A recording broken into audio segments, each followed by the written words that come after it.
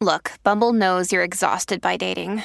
All the must not take yourself too seriously and 6'1" since that matters. And what do I even say other than, hey?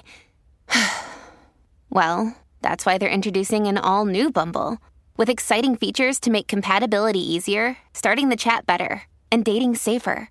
They've changed, so you don't have to. Download the new Bumble now. It's time for Friday Follies, right here on the Mutual Audio Network. Welcome to Friday Follies on the Mutual Audio Network. Excuse me.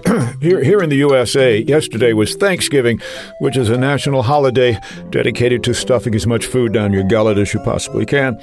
And today is definitely the day after.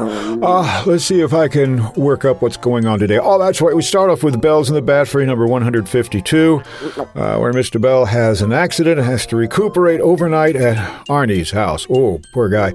It's followed by Madison on the Air, number 7, The New Adventures of Sherlock Holmes, a scandal in Bohemia. Sorry. Needing some extra cash, Madison takes a job house-sitting for Dr. Watson. It's not long before she's swept into helping the greatest detective of all time in his latest case. Together, she and Sherlock Holmes must track down a blackmailer and retrieve the incriminating item to save a royal wedding. Sorry. The two will don disguises, start a handsome cab chase, and get thrown into the middle of a street fight. Ooh, sounds exciting. Will they be able to stop the blackmailer in time to save the wedding? Will Madison's horrible Cockney accent fool anyone? Join us at 221 B